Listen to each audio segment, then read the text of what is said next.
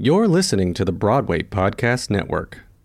With Lucky Land Slots, you can get lucky just about anywhere. Dearly beloved, we are gathered here today to... Has anyone seen the bride and groom?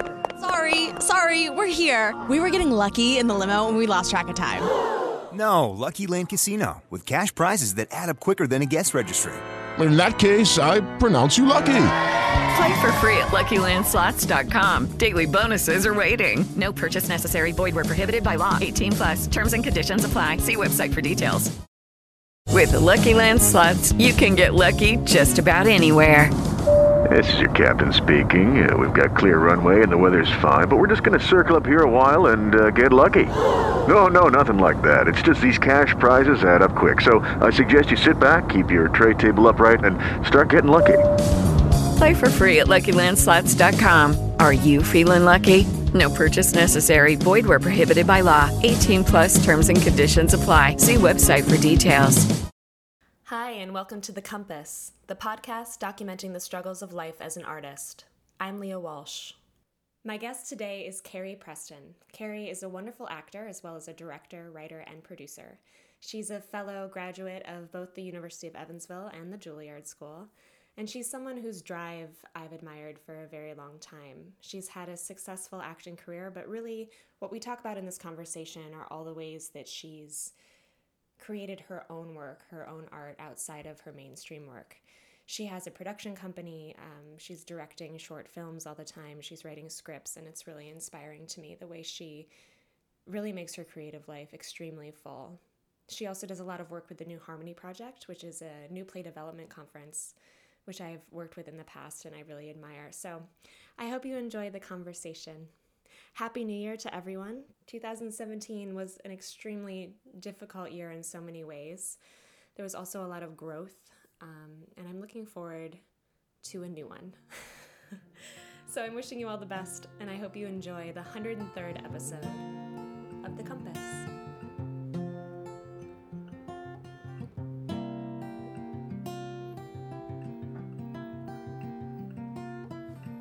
The first question that I always start with is, what do you do to keep from going to the dark side as an artist?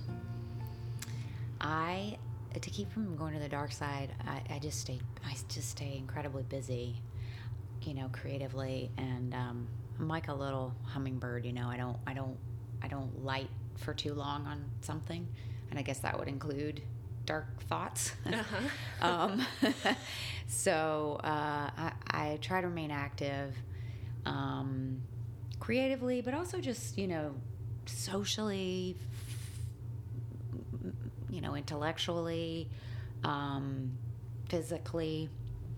But I also, have I would say, a very cursory kind of knowledge or understanding of Buddhism. And I find that that's a very helpful thing to have as an artist, that idea that, we are all in the same place, and that suffering is sort of part of the human condition. And I count sadness, I guess, among that, suffering, and that, if you try to fight it, it only makes it worse. So there's that thing about just sort of accepting it. And yeah. When did that kind of come into your life? I guess, my parents were very non-traditional in I grew up in the South, but they were definitely not traditionally religious in any way. So we didn't go to any churches or anything, but they were very much into like alternative kind of spiritual stuff. So I guess it was kind of in my life as something that I could have gravitated to. Anyway. And then I would say once I got to New York and I was up here and there was a lot of chaos, I started looking for, kind of a spiritual anchor in some way. And I knew I wasn't going to be in the traditional church. And I tried, other things like science of mind and, not Scientology. That's a totally different thing. Totally different thing. Never tried that. But, science of mind was this thing that they had at Avery Fisher Hall. They would have these Sunday services at Avery Fisher Hall, which was right at Lincoln Center. Right. And so I started going to those, and it was very, you know, sort of Kind of more the self-helpy world. I guess more new agey kind of vibe, which was cool, but it still wasn't really doing it for me, you know. And then I started reading books by Pema Chodron. Yeah. You know, and everybody, you know, just kept saying, you got to check her out and stuff. Yeah. So I've had so many people say that. Yeah, so once I started reading her books, yeah, I was like, oh, okay, because she makes it so accessible to Westerners.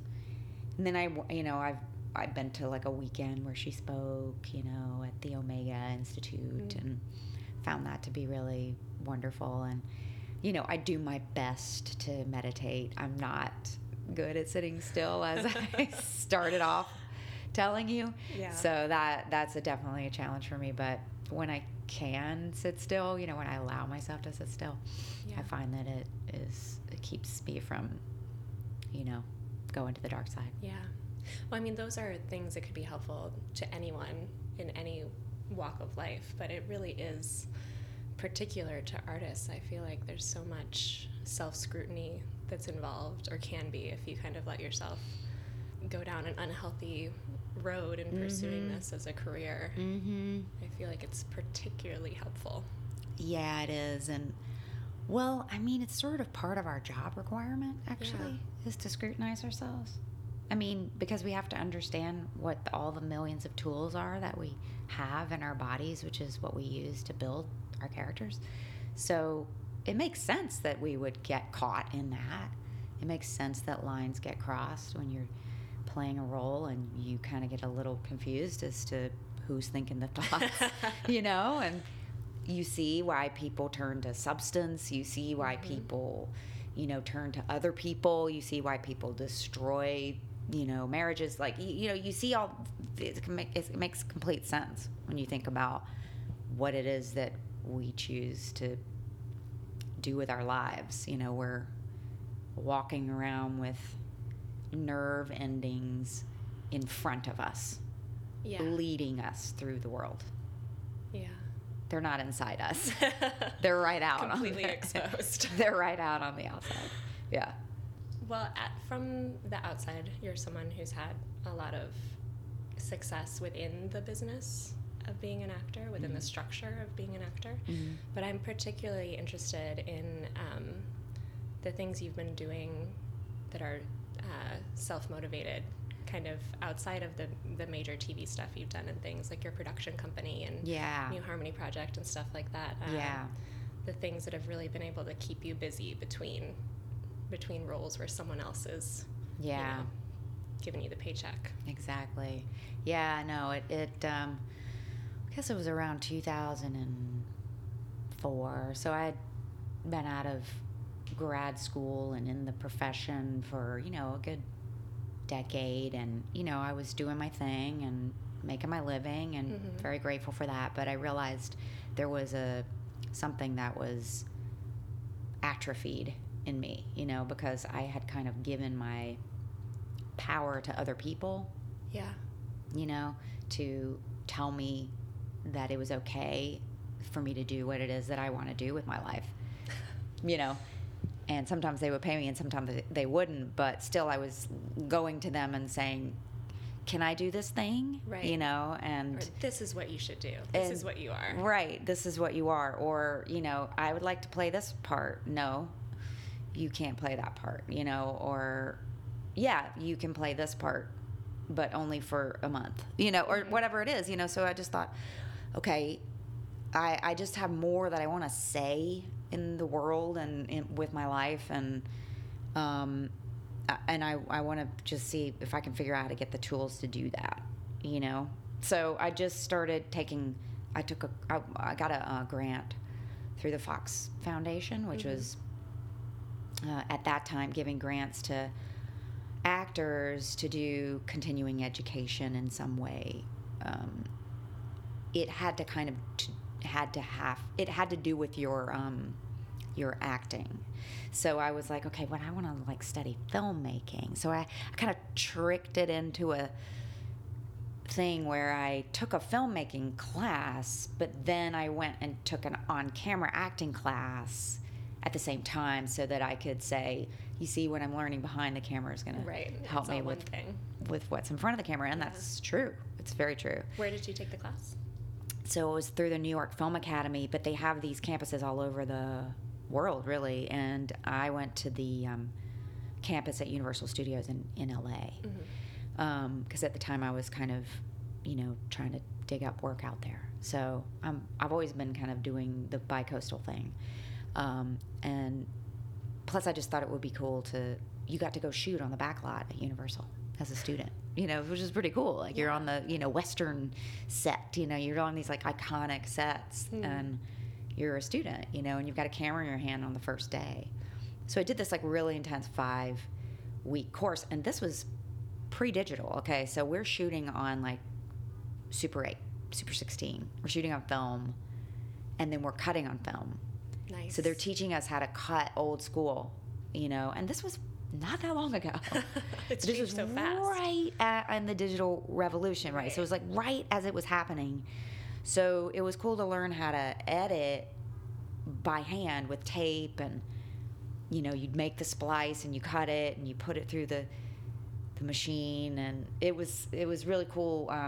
So when we got into digital non-linear editing, it was nice to have that tool. It's that sort of idea of, if you know how to do Shakespeare, then you can do a commercial, So it was like, okay, if you know how to like cut in a linear way, then that's going to help you so much, when you're directing or whatever. But so anyway, I did that, and then my friend of mine from Juilliard, James Vasquez, he was in my class at Juilliard, and he was like, hey, I wrote this script, and nobody's going to give me money to do it, but maybe we could figure out how to do it together since you've been studying filmmaking. So we literally got one of those little mini DV digital cameras, and we taught ourselves everything. His now husband, then partner, Mark Holmes. And so, the three of us just did everything. I directed it. James wrote it. He was in it. We got our friends to be in it. Mark shot it with me. Mark and James cut it. We all, we just like got in there and learned how to do it. And we ended up piecing together this feature film, and we sold it, and and it went to tons of festivals, and then we just reinvested in the next thing. And that's amazing that you sold the first one that you did. Yeah, I mean, it wasn't for much, but we didn't make it for much, so that's the kind of trick with indie filmmaking, is that you certainly can't roll the dice thinking you're going to make a lot of money. They're just, those ones that sell for the millions at Sundance are very few, So we kind of learned that no budget filmmaking style, and I actually really prefer it, because you just have more control, and it's crazy. It's like putting on a community theater play in a way, it's just, there's cameras there, and it's a little more expensive, but so we did that, and then we kind of got off on that.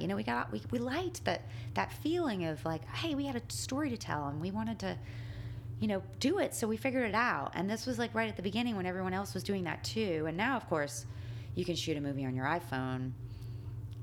And there's problems with that too, because of course now we have too much content, and it's hard to even find anything. It's like Horton Hears a Who, you can't get the word out, you cannot get the word out. It's really, really hard. Even a major television show is having a hard time getting audiences because we're all just screaming for the same people.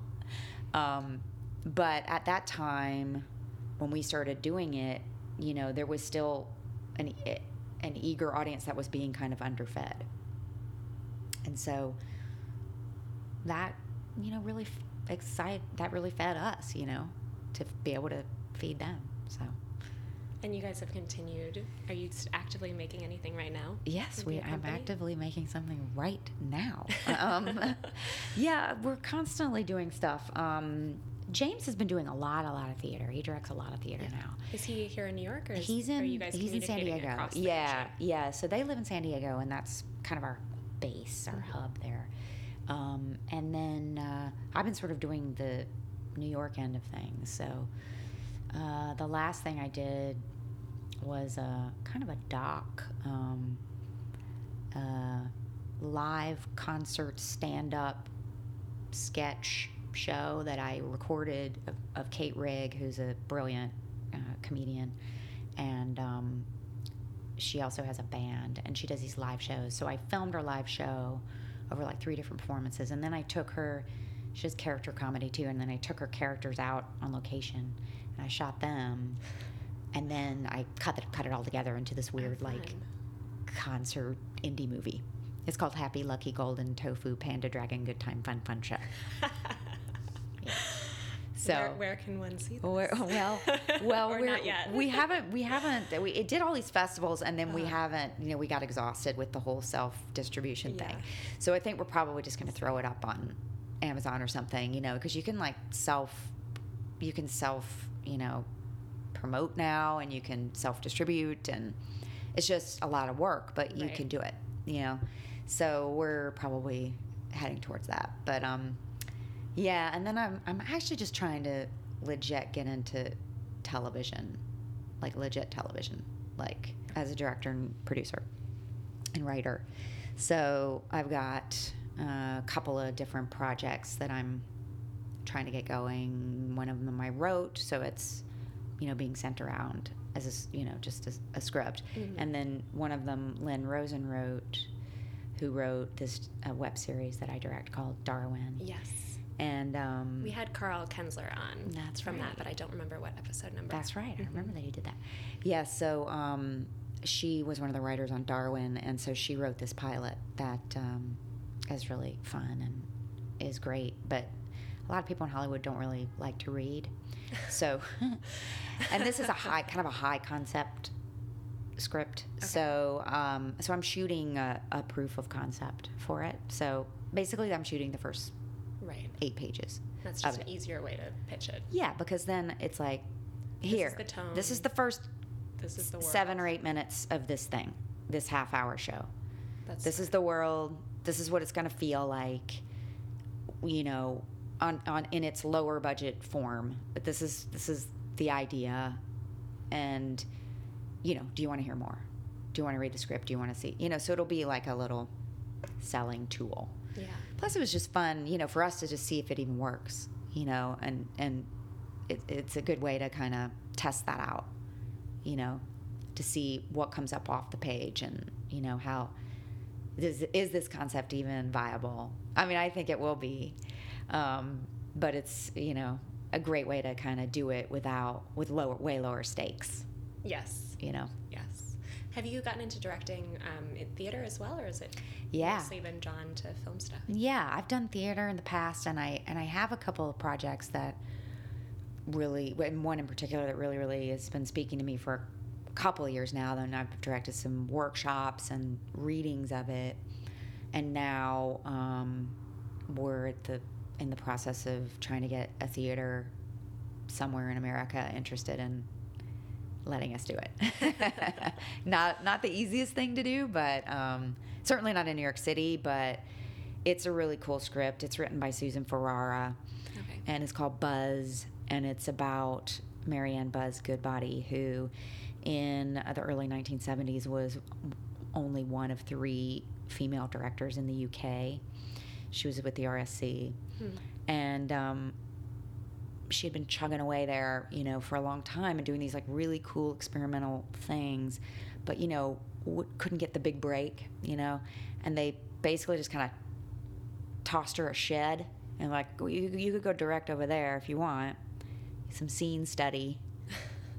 And so she went over to this shed, and she turned it into a theater, and she did Hamlet, and she cast then unknown, basically he was a spear carrier for the company, Ben Kingsley, as Hamlet. And so anyway, that place then became the other place, which was their huge alternative space at the RSC. So anyway, this is a story about her, and it's also a story about Hamlet. So it's like this interesting, combo of a theatrical piece about a woman's journey as a professional in a man's world, and then a man, Hamlet, sort of searching for his place in the world, and how those things intertwine, and really the glass ceiling.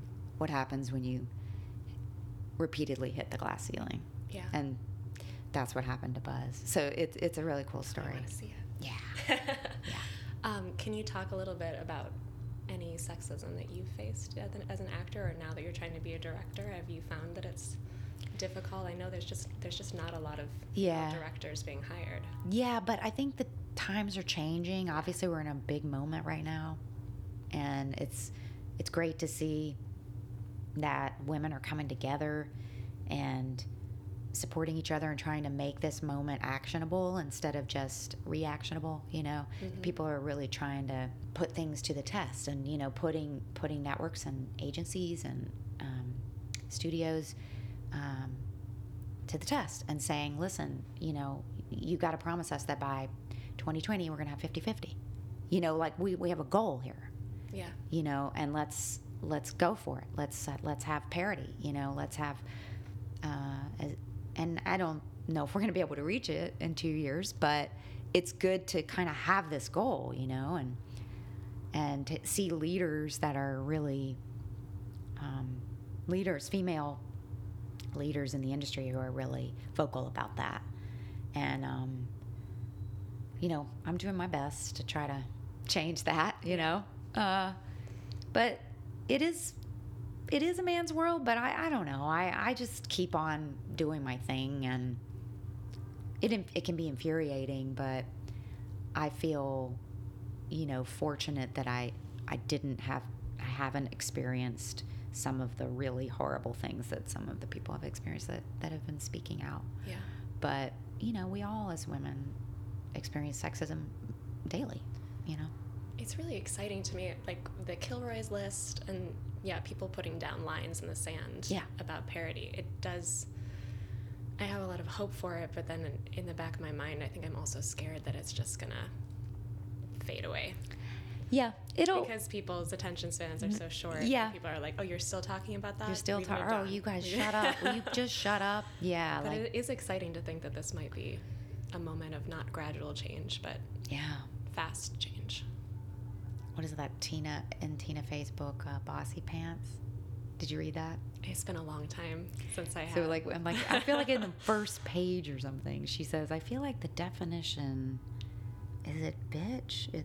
The definition of bitch in Hollywood is when a woman still keeps talking even after you stop wanting to fuck her. So people get mad when women keep talking. It's true. They just don't want us to keep talking. They're just like, you already said that. Now shut up. But I think we're at a point where we're actually going to not stop, and we're just going to keep on talking. And we've got strength in numbers, I think, right now, which is good too. And it's a tough hurdle, but I don't know. I'm a fighter. Can we talk a little bit about the New Harmony Project? Yes, please.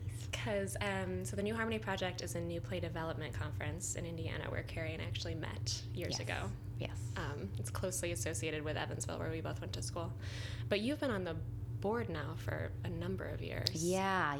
I guess my first time I went there, I was still a student. I was in grad school.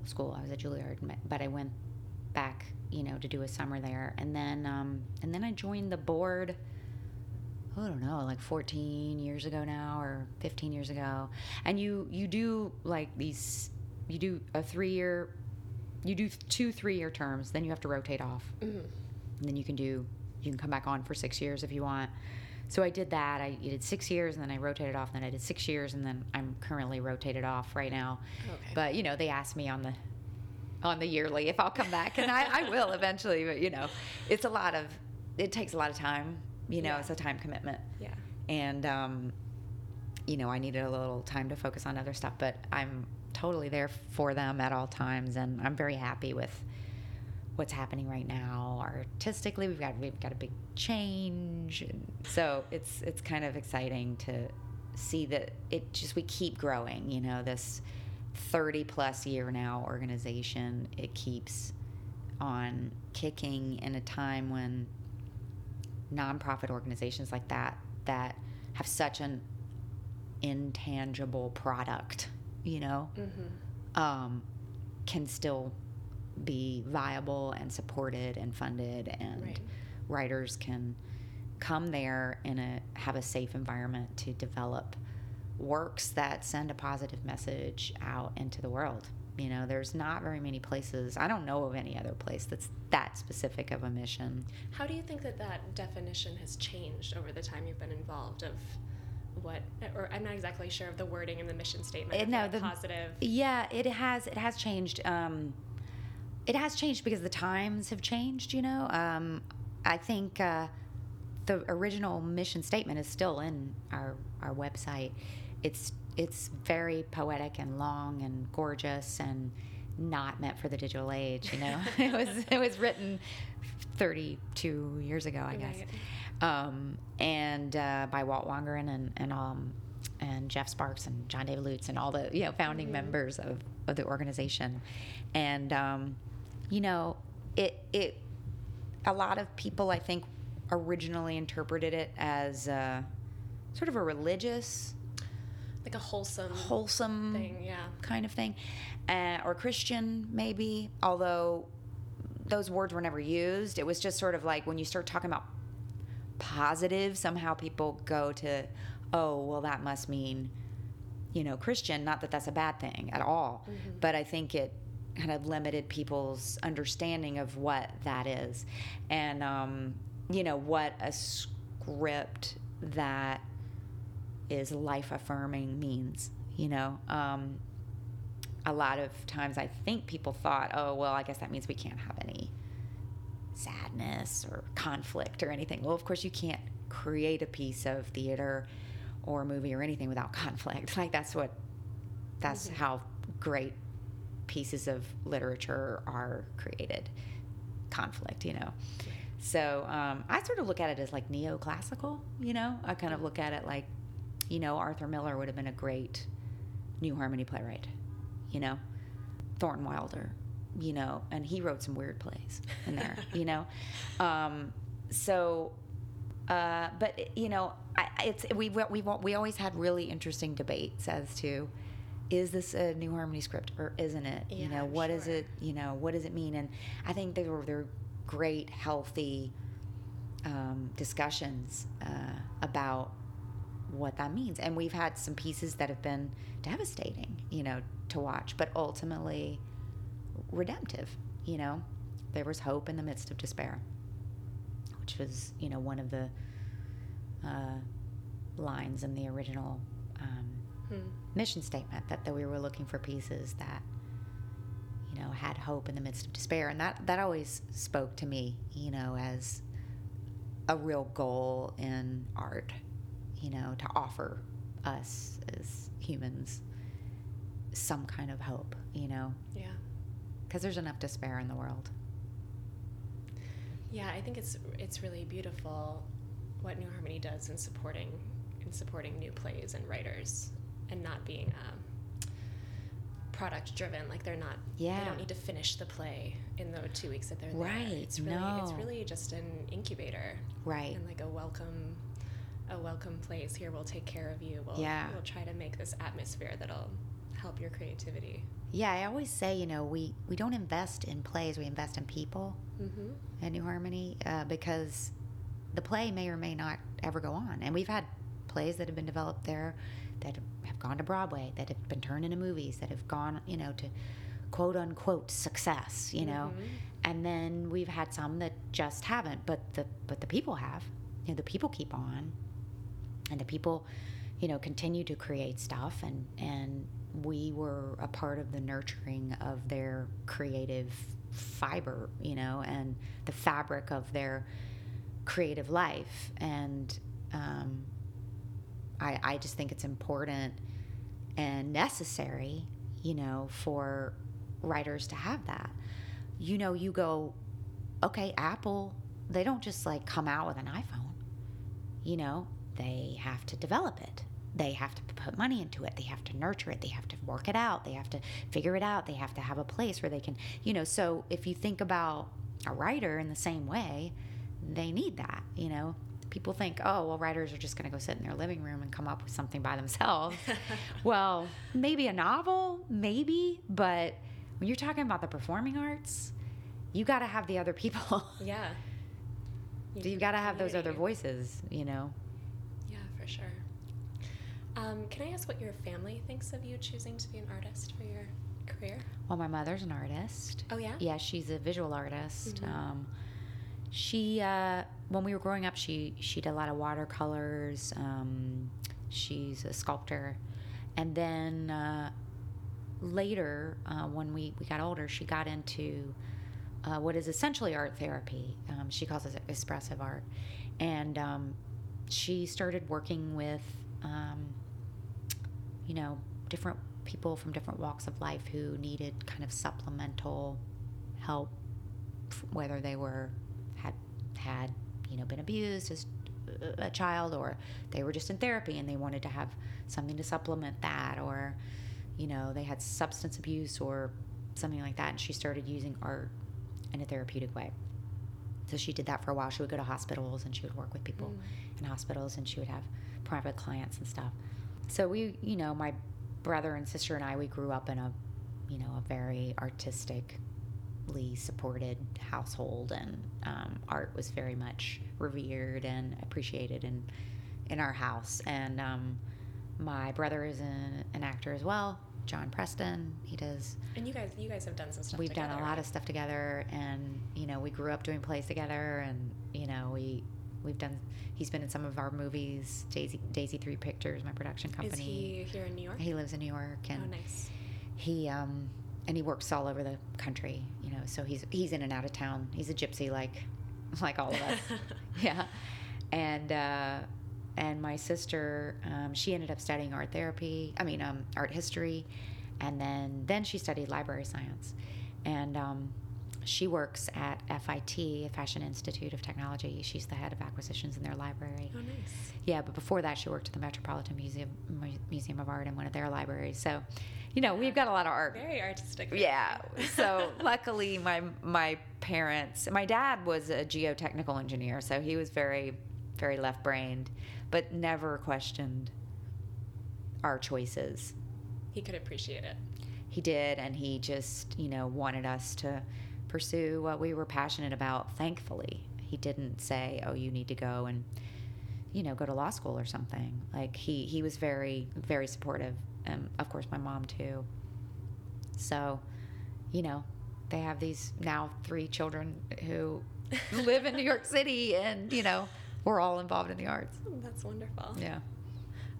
We don't have to talk about this if you don't want to, but I was wondering, since your husband's also an actor, kind of how you guys have found a way to deal with being apart a lot, or just dealing with each other's artistic lives. Yeah. Well, Michael and I have been together for 23 years, and we met when we were both just poor little theater church mice, trying to eke out a living. And so we had this rule where it was like, okay, we have to see each other every 2 months. Yes. And it was like our rule. That rule. It was like the 2-month rule, and we really stuck to that. Seems expensive. Oh, it was really rough. Yeah, it was really hard to make that work. Yes. But, so we were like the 2-month rule, and then, we started to get to a place where we were, getting a little more work and stuff. And then it was like, okay, 6 weeks. We got the 6-week rule. Knocked it down to 6 weeks. Knocked it down to a month. Now we're at the 2-week. Nice. Yeah, we're at the 2-week thing. That's fantastic. So we don't always get to do that. We, just logistically, it's challenging, and schedules, and where's Waldo, in the world kind of thing. But we definitely try to stick with the 2-week rule, which helps. Yeah. We're not big. We're kind of old-fashioned. We're not big on the FaceTime or the Skype, or we just kind of do the phone thing and the texting, and we kind of do this just listening to each other's voice. Probably because we've been together so long, that's how it all started. before the cell phones, you know, it was like the phone. That was our deal. You can both So understand when your schedules are insane. yeah, You don't yeah, get to talk for a couple of days. And yeah, all of that. yeah. So that helps. You know, we talk, you know, before you go to bed. You know, you have to. It's all about just keeping that communication going when you're apart. Yeah. You know, having like dedicated phone dates. You know, making sure, okay, we're gonna get together this time. We're gonna. I don't know. We just that thing about if you're cool with yourself and what you're doing in your own life, and you're not dependent on the other person, then it's so much better for you, I think, for us anyway. For your relationship. Yeah, for our relationship, that we both have our lives and we both have our approach to our careers, which is completely different. And yet we just like each other, you know, and we like to be together, spend time together. So when we're apart, it makes the being together all the better. You know, we appreciate it. You know, we don't take it for granted. Right. Because we're not in each other's faces all the time. Is there a lesson you've learned in the last couple of years that you're really proud of that you want to tell me about? A lesson? Yeah, it could be something big or something small, but or it's something you've figured out and changed the way you do something. Or let's see. I feel like I continue to try to learn the lesson of, you know, how to hold on loosely. You know that song, Hold On Loosely, but Don't Let Go. You know, that's a good one.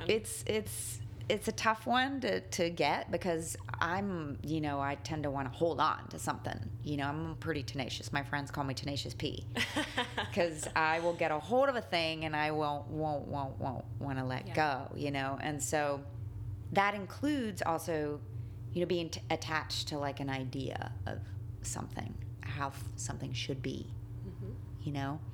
So I was doing this job and I was really attached to like of what it was going to be, like the result, what the situation was going to be, and what the result was going to be. And I was very clear, you know, with people at the beginning about this is what I want from this. You know, I was very clear with everybody involved. And then it didn't turn out that way. And I still didn't let go. And I got, you know, I just sort of gripped tighter and made myself a little miserable and made maybe some other people a little miserable too. And then I realized, oh, you know, I needed to go through that so that I could then let go of a result and actually enjoy the process more. So I couldn't have gone, if I hadn't done that, if I hadn't gripped so hard to that, it's got to be this way, then I don't think I would have learned that lesson because, you know, you just, if you white knuckle at things, it's finally just going to break, you know? Well, we all have a sense of like justice. Yes. The way things should be. Yes. And I did everything right. I did everything come right. out this way. Exactly. And I told them and I said that this was what I wanted and they still didn't give it to me. And, you know. And it can be unfair, but it's not going to help you. Yeah. No, it's not going to help. Hold on to it. It's not going to help the situation get any. It's just, this is the way it's going to be. And it's that thing. And I guess you could apply that even to like the actual, like say, apply that to a scene that you're doing, an acting scene.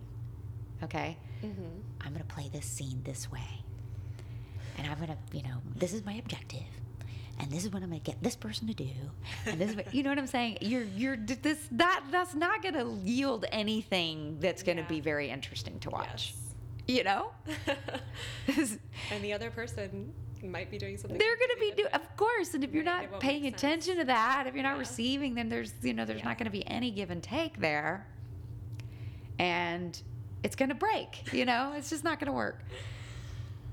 So when I got the bigger picture of that, I'm like, oh, okay, it's all the same, you know?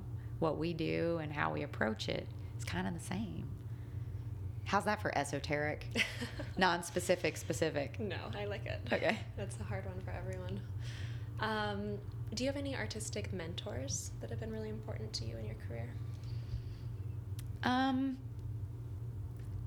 find that I can find a mentor in pretty much every working situation. You know, I like to get into a situation and go, who am I going to get something new from? You know, like I was just working on, I'm on this TV show now called Claws. And, you know, when you're doing a TV show, you get a different director pretty much every episode. I mean, sometimes you get, you know, one director that'll do like 2 or something, or 3. But you know, you'll get new ones and stuff. So you're constantly having to relearn. You're having to learn somebody's new language. And you can kind of tell pretty quickly if you're going to jive with someone or not, you know.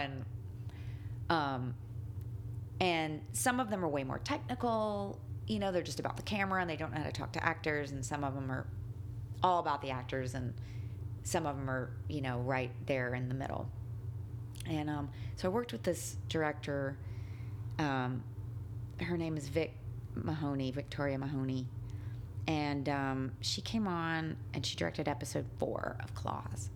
And she was a powerhouse. I mean, she was so cool and together and smart and articulate, and she would fire everybody up, not just the actors, but, you know, the gaffers, the prop people. She would go into the makeup trailer with all of these collages that she'd put together, and I'm looking for something like this, and she would just jazz everybody up, you know. And she's just coming in doing one episode of a show that's new, so nobody's even seen it, you know. And she's only seen the pilot, you know, because that's the only thing that had been even cut together, you know. So it was like, just to see somebody that was able to come in and take control of hundreds of people that she doesn't know. That's amazing to me. And make something interesting was so inspiring to watch. And then the way she worked with us as actors, too, she comes from an acting background, so she sort of has that language already in her. But the things that she would do were so special and specific and surprising, you know. And so it's people like that, you know, that I just take inspiration from, and I go, oh, I want to be able to do that. I want to be able to go in and inspire people like that, you know. I mean, look, John David Lutz, our teacher from Evansville. I mean, how long has he been doing what he's been doing? Finally retiring this year. Yeah, and 60 years maybe? 60 years of teaching in that school and directing and inspiring so many students to go on and work. And how many hundreds and hundreds of us are there now? Right. You know, because of someone like him, you know? So people like that who can get other people to, I don't know, fire up their own sparks. Yeah. That's what gets me inspired. Well, I've kept you for a long time, so I just have 2 quick questions that I always ask at the end. The first one, and you mentioned a few things at the beginning, but if you are having a day where you're feeling really down or uninspired, are there any concrete things that you reach for again and again, like a book or a place you go or music you listen to or anything like that? Well, I mean, going back to Pema Chodron, when things fall apart, it's like my Bible. So I will go turn to that, or places that scare you. That's another good one. I'll turn to that. I have these goddess cards. They're called Goddess Guidance, and I will, you know, do like a goddess reading. My friend Trisha Ross gave those to me, and so I'll do a guide. Are they like tarot cards, kind of? Kind of, yes. Like you can meditate. Like you could do it however you want, but you know, they're like runes or something, you know, like that. So you can meditate on a question, and then you pull out a card, and they're just beautifully written, these cards, and you know, they're all women, and you know, so that's something that it's kind of like, you know, a horoscope or something like that, right. but just more interesting and just makes you think about your life in a different way. I walk my dog. You know, I do something that gets me out of myself, where I have to, you know, think about, let's think about somebody else right now. Exactly. Yeah. Let's do that, you know, Right. go try to help somebody else, you know, help a friend, give thanks. Every day before sleep, I give thanks. That's what I do before I go to bed. I give thanks. I just list the things that I'm thankful for until I fall asleep.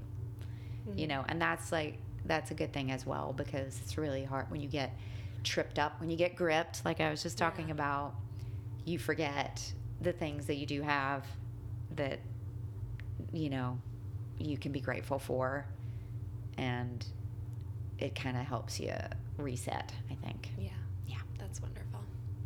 And then the last question is, have you seen anything recently that you want to recommend of any art form? Well, I just listened to this, speaking of podcasts, I just listened to Homecoming. Oh, I haven't listened to that. It's really, really great.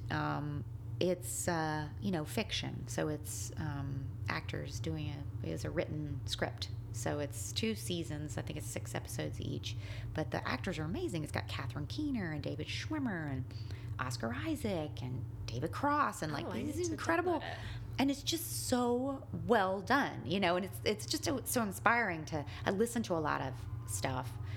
Because I'm always out with my dog, and, you know, I listen to Tara Brach, who's a wonderful Buddhist.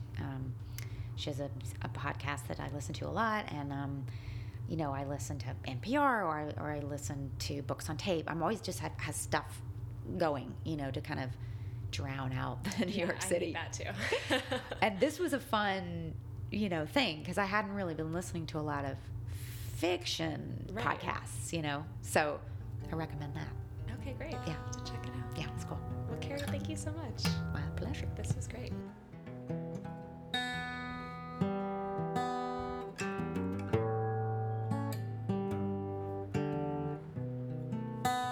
Thank you for listening to the Compass Podcast. If you find these conversations valuable to your life as an artist and would like to support the ongoing production of The Compass, please consider becoming a patron at patreon.com/thecompasspodcast. Pledges start at as little as $1 a month. You'll get access to bonus content, and anything you can give would be greatly appreciated. Also, if you have a moment, please rate or review in iTunes. Every little bit helps other listeners to find the podcast. I'd like to thank the following people for their generosity. The Compass cover art is by Kim Miller, music by Brendan Spieth, audio assistance from Nick Choksey, and a special thanks to Frankie J. Alvarez. See you next time.